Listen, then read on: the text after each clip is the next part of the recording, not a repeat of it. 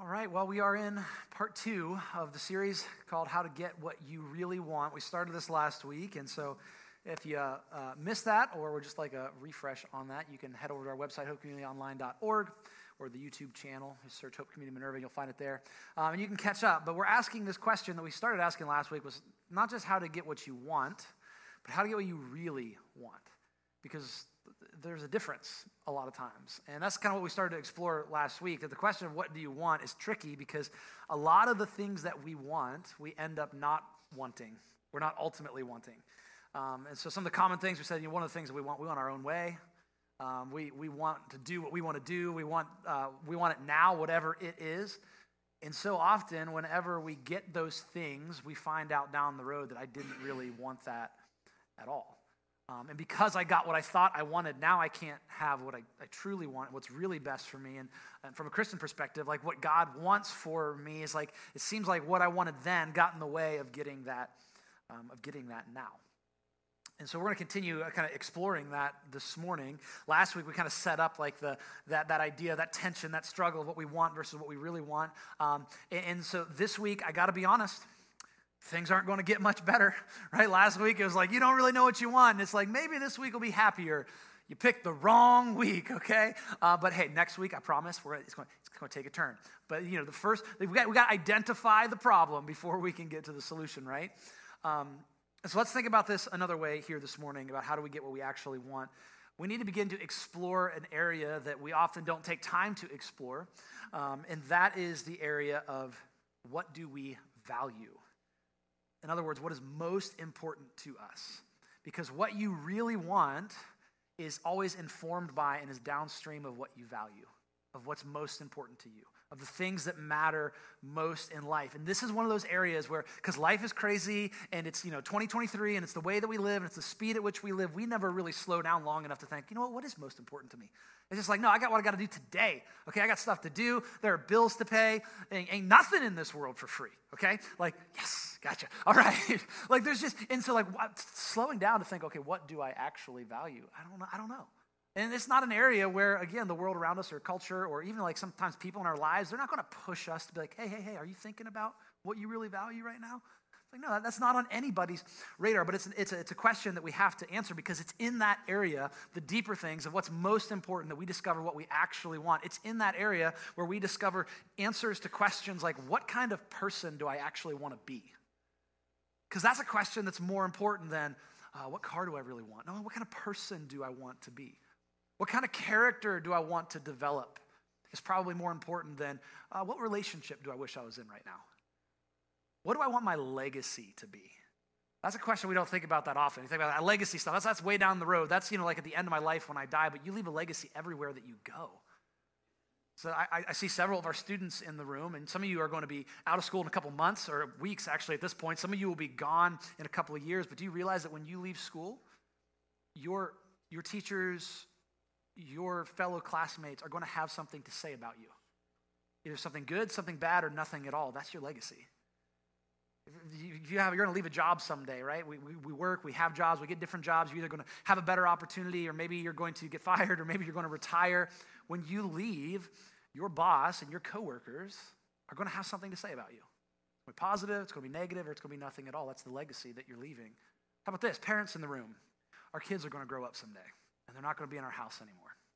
And when they're not, what are they going to say about what it was like living and growing up with you? Is it going to be like, yeah, man, my dad was he was always on me.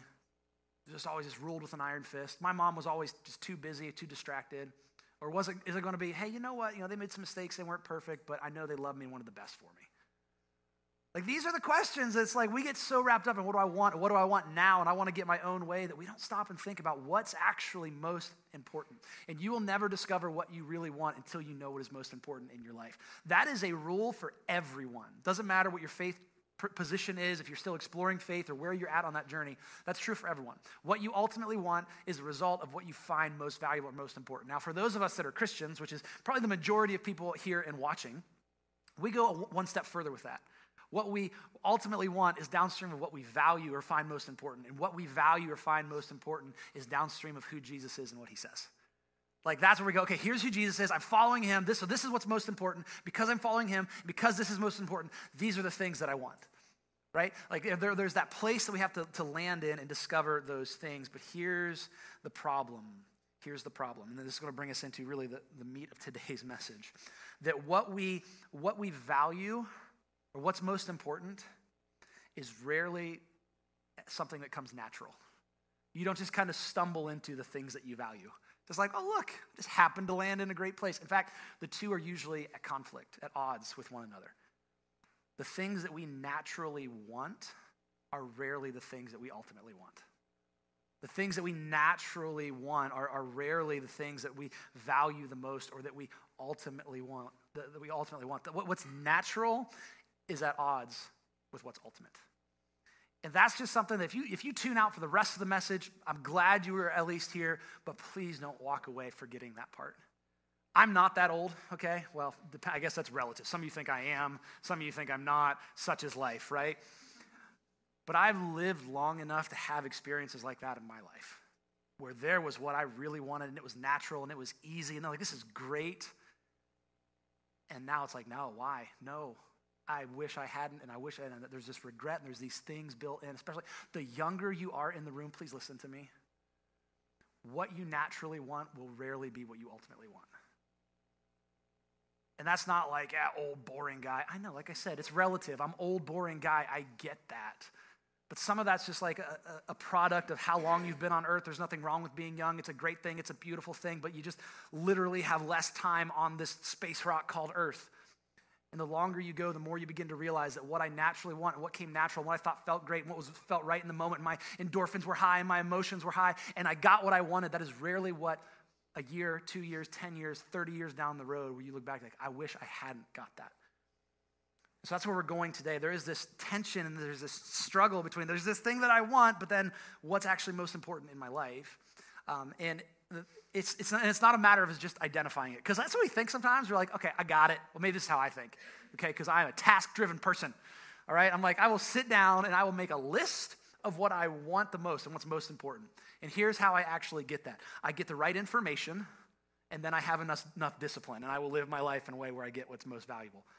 How many of you in the room know that doesn't work, right? Where you're just like, I have the information, and I am a disciplined person, but I still seem to not do what I want to do. What is wrong with me?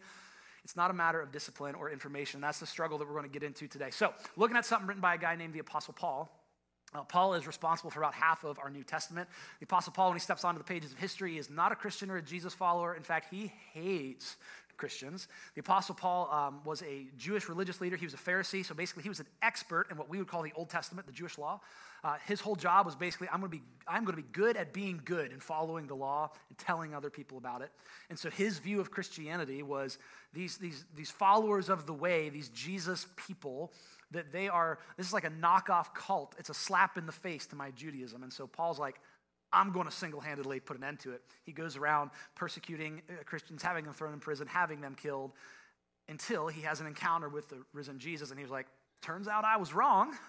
And Paul goes and does more for the spread of the gospel than probably anyone other than Jesus himself. So Paul starts all these little gatherings of churches around the Roman Empire, and he writes letters to them. They now make up about half of our New Testament. He writes one letter in particular to a church that, at least at the time of his writing, he hadn't been to yet.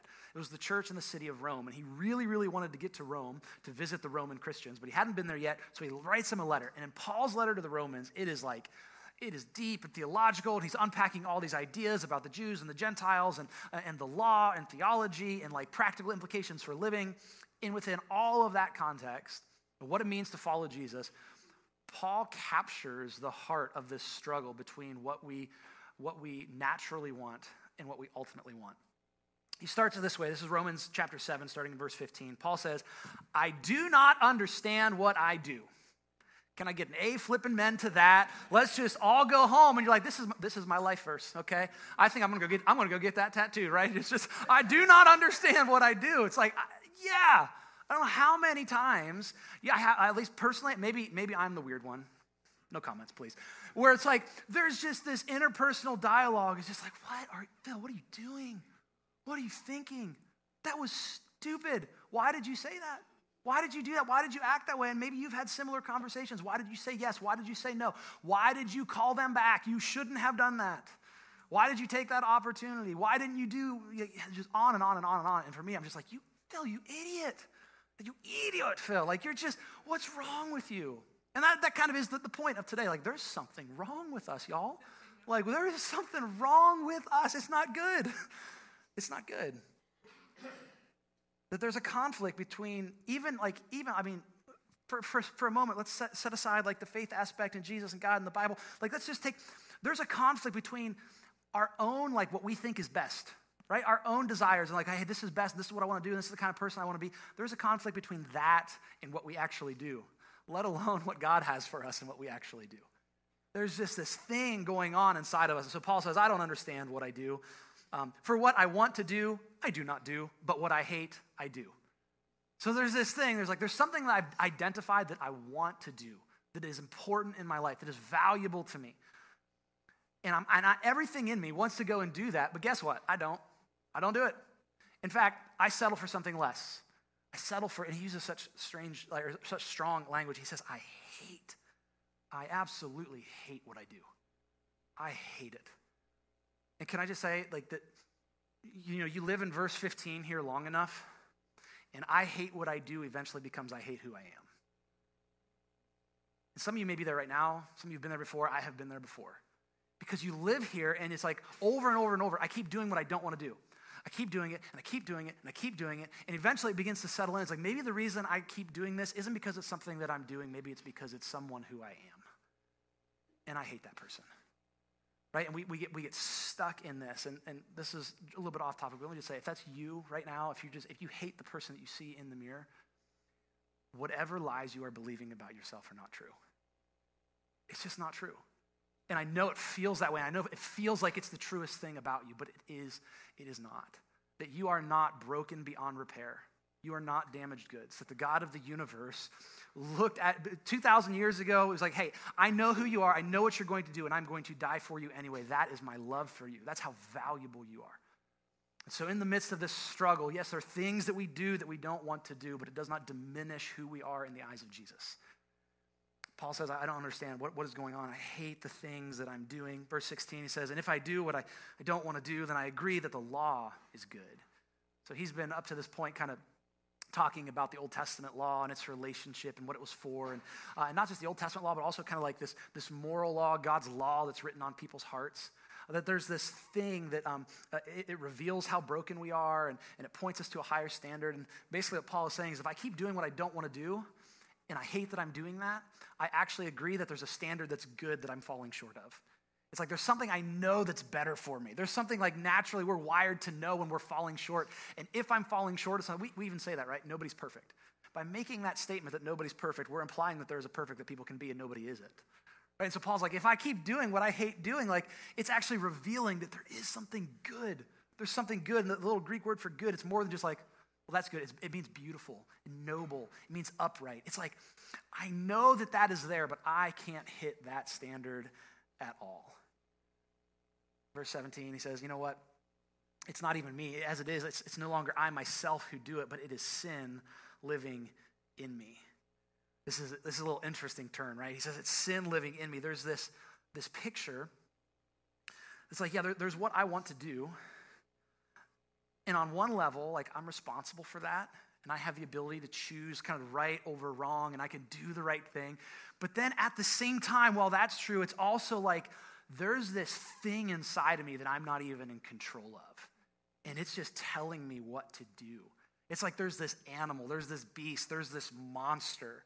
And it's like it sometimes he or she's in charge, and it's not even me. It's like I'm witnessing, like I'm not even, who is that? I don't know who that is. As I've been preparing this message this week, like I've had a song stuck in my head because of this. There's a song by 3 Days Grace called Animal I Have Become, okay? This was like, this was like, it was on my, when I, away football games, right? It was on my warm-up music on my Sony Discman, okay? My Discman, because that just made music super portable. It was just like dinner plate is strapped to my hip, right? And it was great pump-up music. But now thinking about it, I'm like, man, there's some truth in that, because the chorus is like, So what if you can see the darker side of me? No one will ever change this animal that I have become. Help me believe it's not the real me. Somebody help me tame this animal that I have become. I'm like, man, I don't know. I kind of doubt they were reading Paul, but it sounds like they're reading Paul. Like there's something in me. And I don't know what that is. And that's an idea that actually gets picked up very early in the biblical narrative. So the first story outside of Eden, right? When human rebellion, spiritual rebellion come into the world, the relationship between humans and one another and humans and God and humans and in the creation is fractured. The first story outside of Eden is about two brothers, Cain and Abel. Cain kills his brother Abel.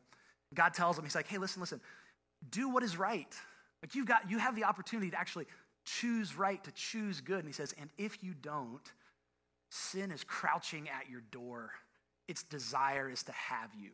Like there's this picture of like, it's this wild beast that just wants to consume you and destroy everything good in your life. It's no longer I myself who do it, but it's sin living in me. James, who we looked at last week, he wrote this little letter. He gives this really vivid word picture of, I think, of the tension and the struggle of what's happening. So James 1, he says this, each person is tempted when they are dragged away. It's so graphic, right? Dragged away by their own evil desires and enticed. It's like I've actually taken the time to define this is what's most important, this is what's most valuable. I'm a follower of Jesus, this is what he wants for me, and I'm moving in that direction. I'm trying to do the right thing. I'm trying to live the right way. I'm trying to respond the right way. I'm trying to love the right way. I'm trying to have the right morals. I'm trying to do all this right, and I'm moving in this direction, and that other thing inside me grabs a hold of me and says, not so fast. I want you to come back over here, and I'm dragged away, but he's not letting us off the hook and saying, hey, it's not your fault. Somebody's dragging you away. He's like, well, there's a part of this that's you because these are your own evil desires. Like there's something inside of you and you're responsible for it, but you're also a victim to it. It's like both happening at the same time, your own desires. And then he continues with this picture. You're being dragged away by your own desires. You're being enticed. And then after desire has conceived, it gives birth to sin. And sin, when it's full grown, gives birth to death. That's such an accurate picture. He's like, here's the life cycle of your natural wants, the things that you're going after. Here's how it progresses. You have these wants or these desires. These wants and desires give birth to sin. Sin gives birth to death. Death is the grandchild of your desires. Like it just leads you down this path. It's like, oh, I really want that. And it comes natural and it feels right. So what's going to happen? He's like, ooh, careful. It's not just a decision. It's not just a moment. It's a path that's leading somewhere. When sin is full grown, it gives birth to death. That the sin ultimately kills things. It kills our relationships. It kills our health. It kills our bodies eventually. It comes and destroys stuff. So Paul is picking up on this idea. He's like, hey, it's not like there's something living in me that does not have my best interests in mind, that is not ultimately what I want to do. There is sin that is living in me. He says, for I know the good, that good itself, it does not live in me. Like on my own, left to my own devices, it is not pretty. The source of good is not from within. It does not dwell in me. And then he clarifies and says, when I say it doesn't dwell in me, I mean it doesn't dwell in my sinful nature.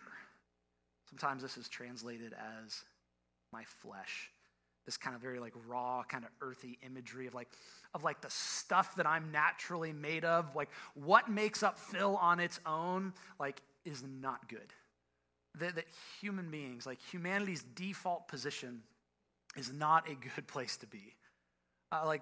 It's what comes natural. Sometimes people have a problem with like the sinful part there, the sin word, but we can even set that aside for a moment and just say, if you look at what comes natural to human beings, what's the picture that you get? Right? There are things that we just do, and Christians believe, the New Testament teaches, Jesus teaches, the Apostle Paul teaches, the other apostles teach that, yeah, that is what humans naturally do, but there's something fundamentally broken about our natural state. Because this is kind of like a line of thinking today, of just do what comes natural. Like, it's wrong to not do what comes natural. It's like, I don't know. I hope you don't think I'm a psychopath. I have a lot of natural urges. I'd probably be in jail, right? Like there's just something that comes natural. It's like, I don't know if we should always just do what comes natural. Just not so sure about that. Have you looked at nature? Have you looked at the animal kingdom? It's not pretty, okay? It's violent. There's no love in nature. There's no grace in nature. There's no forgiveness in nature. There's no nature's it's survival of the fittest. And so on our natural state, it's like, I don't know, it's not good. And again, we believe, okay, yes, because there's something that may be natural. It may be how we feel like we're wired, but it's a little bit broken. And the Apostle Paul, he gives us kind of like some pictures of this. All throughout the New Testament, there's these ideas of what exactly does that look like? How does that play out? And there's several examples. I just want to give us one. And this is not an exhaustive list, but it gives us an idea of what he's talking about. So this is in his letter to the Galatians. He says, the works of the flesh, there's our word again. There's our natural default factory setting, if you will. The works of the flesh are obvious. In other words, what people naturally do is obvious. Why? How do you know? Because you just look around. You turn on the TV, you drive down the road, you hear people's conversations, you go, oh, I can kind of get an idea of how people naturally operate. And he says, let me give you an example. Sexual immorality, moral impurity, promiscuity, right? This, what do I want? I want to do what I want to do, when I want to do, where I want to do, with who I want to do, doesn't matter. Do whatever you want. Idolatry and sorcery. Those are two fun ones that we don't hear a whole lot about today. Idolatry is just this idea of making anything an ultimate thing that isn't meant to be an ultimate thing. From a Christian perspective, like Jesus, God, he is meant to be the ultimate in our lives. Everything falls underneath of that. It's taking anything else and saying, this is the most important thing in my life. And I will worship that thing. I will go after that thing, whether that's money or career or sex or family or entertainment or pleasure, whatever it is. Like, this is the thing that I'm going after. That's idolatry.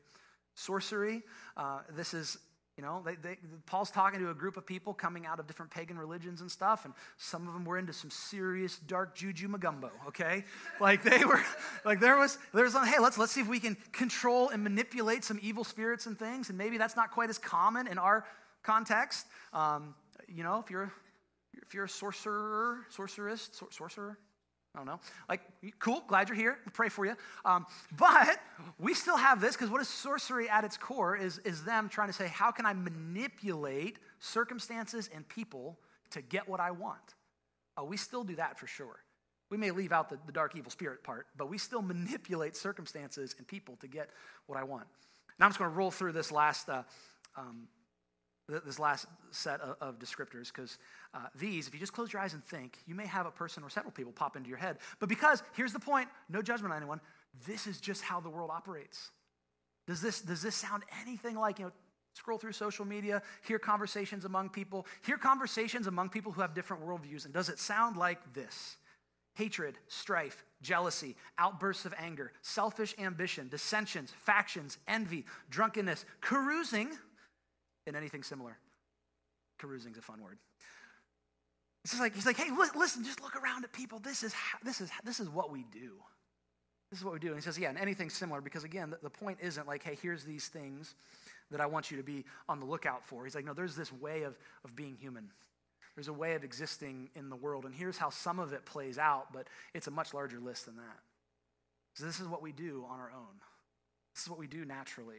This is what it looks like when we get what we want. And here's, again, we could go around the room and we could tell stories of times where we got what we wanted. And for some of us, it may have been something on this list. It may not have been. It may have been something similar. Where it's like, yep, got that one. Mark, check. Outbursts of anger today?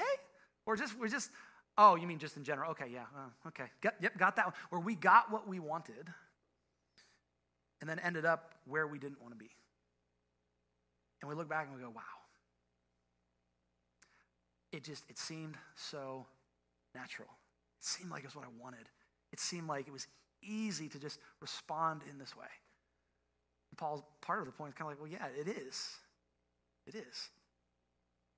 So, back to Paul in Romans. I know that good itself does not dwell in me, that is, in my sinful nature.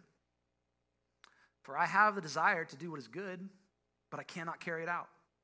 I do not do the good that I want to do, but the evil I do not want to do, this I keep doing. Now, this is such a tongue twister. Now, if I do what I do not want to do, it is no longer I who do it, but it is sin living in me that does it. So there's that idea again, too. He's like, it's like there's something else driving me to do these things. And so I find this law at work. Now he's like, it's like a law. It's a principle. You can take it to the bank. This is just something that is set in stone. Although I want to do good, evil is right there with me. For in my inner being, I delight in God's law, but I see another law at work in me, waging war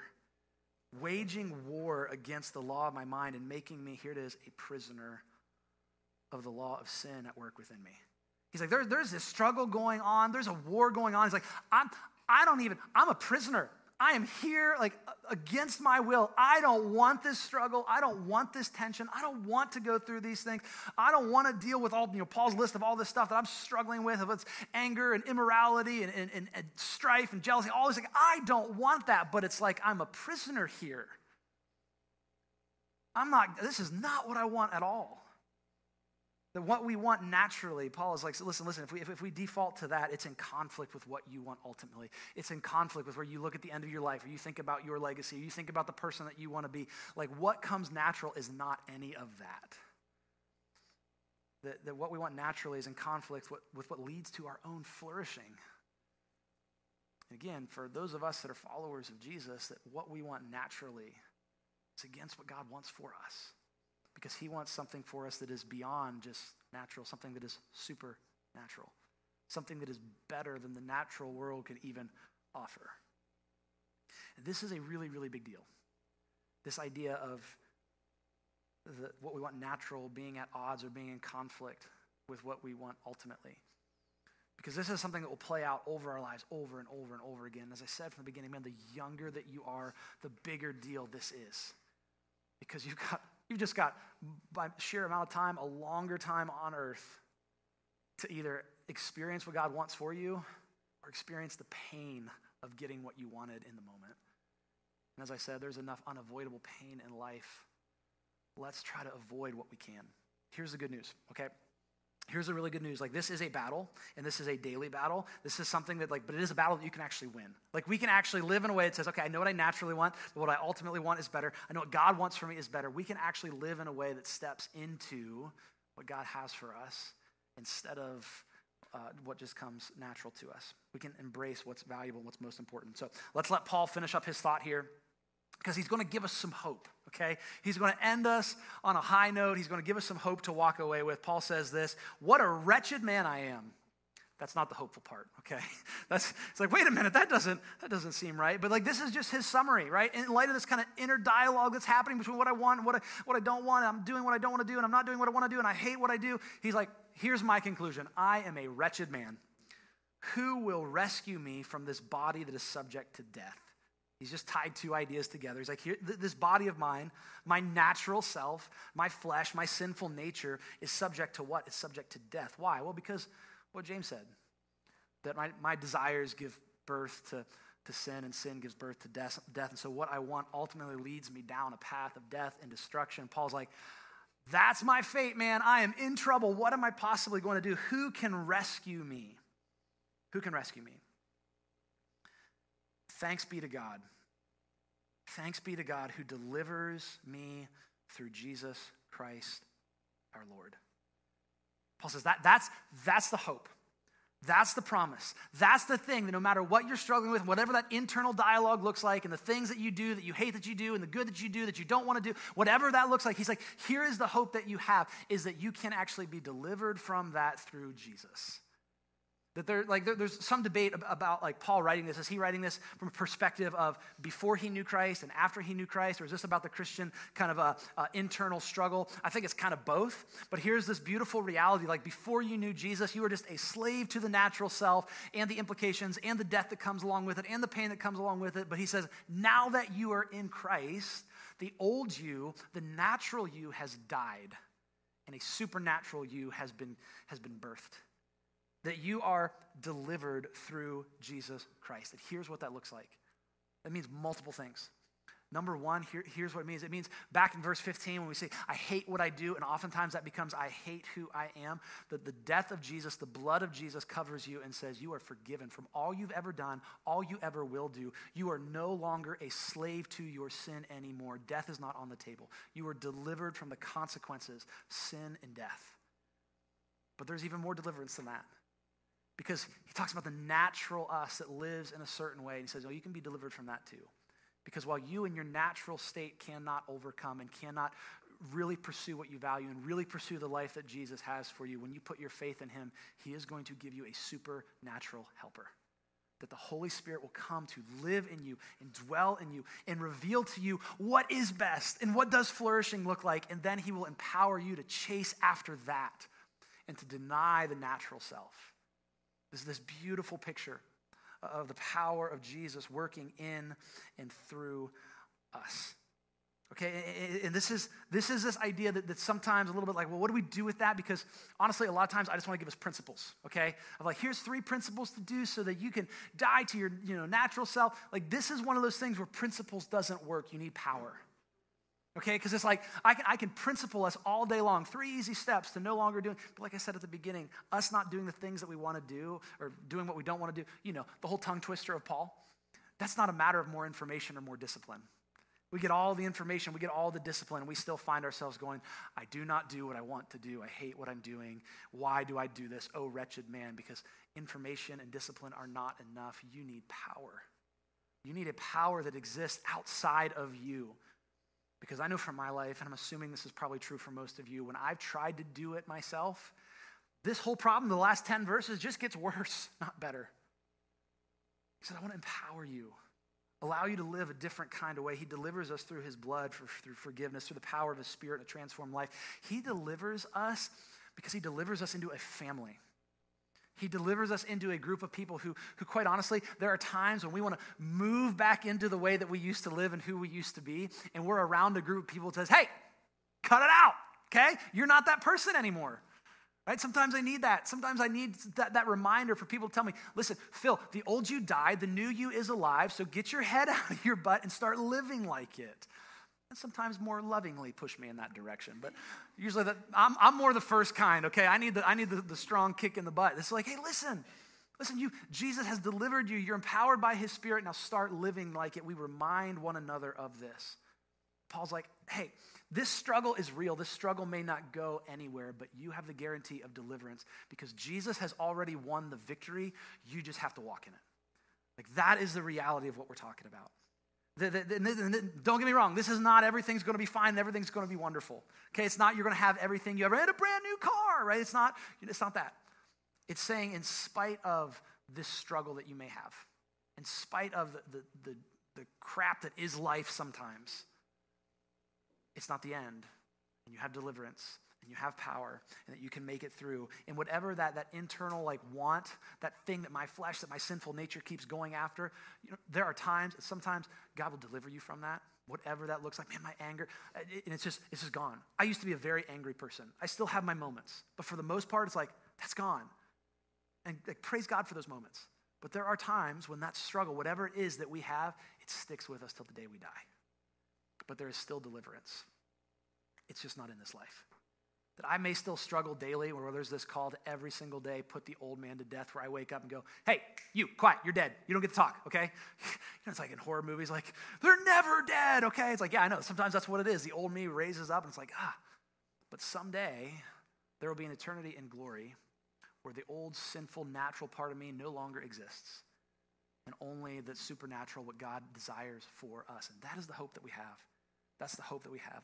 Our faith is not just one of principles and practices, but one of power, one of freedom in Christ and the power of the Spirit. So here it is. Here's the posture that we take this week, right?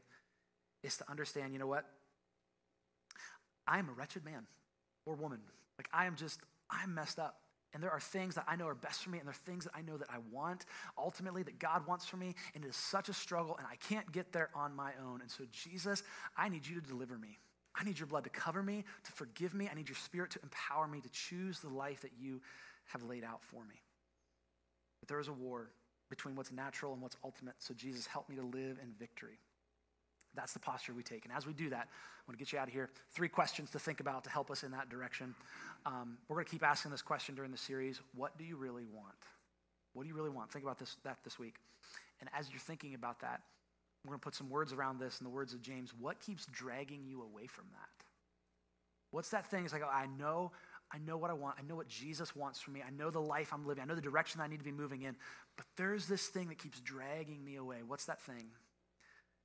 And then the final question is, how much longer am I going to let it keep doing that? How many more days are going to go by and say, I know this is what I want, but there's this other thing. Like, how much longer is it time to say, you know what, Jesus, I need you to step in and do something that I can't do. Let me pray for you. God, thanks so much just for the love that you have for us. Jesus, the love that you displayed on the cross. My goodness, God, you stepped out of glory. You became human, walked among us, showed us what it really looks like to love God, to love our neighbor, what it looks like to truly be human, but you didn't stop there. Jesus, you died on a cross to pay for our sin, to pay for just all of our mistakes, all of the evil we unleash on the world. You rose from the grave, defeating the power of death once and for all. We thank you for that. God, I pray that we would walk in that victory and in that life, that we would know no matter what we do, no matter how broken we are, no matter how bad we think we have blown it, there is enough grace for us. Your blood covers that. You've forgiven us. You've freed us from that.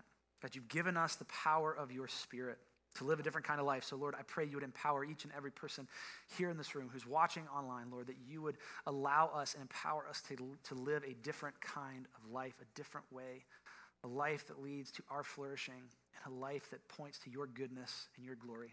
We pray this in your name. Amen.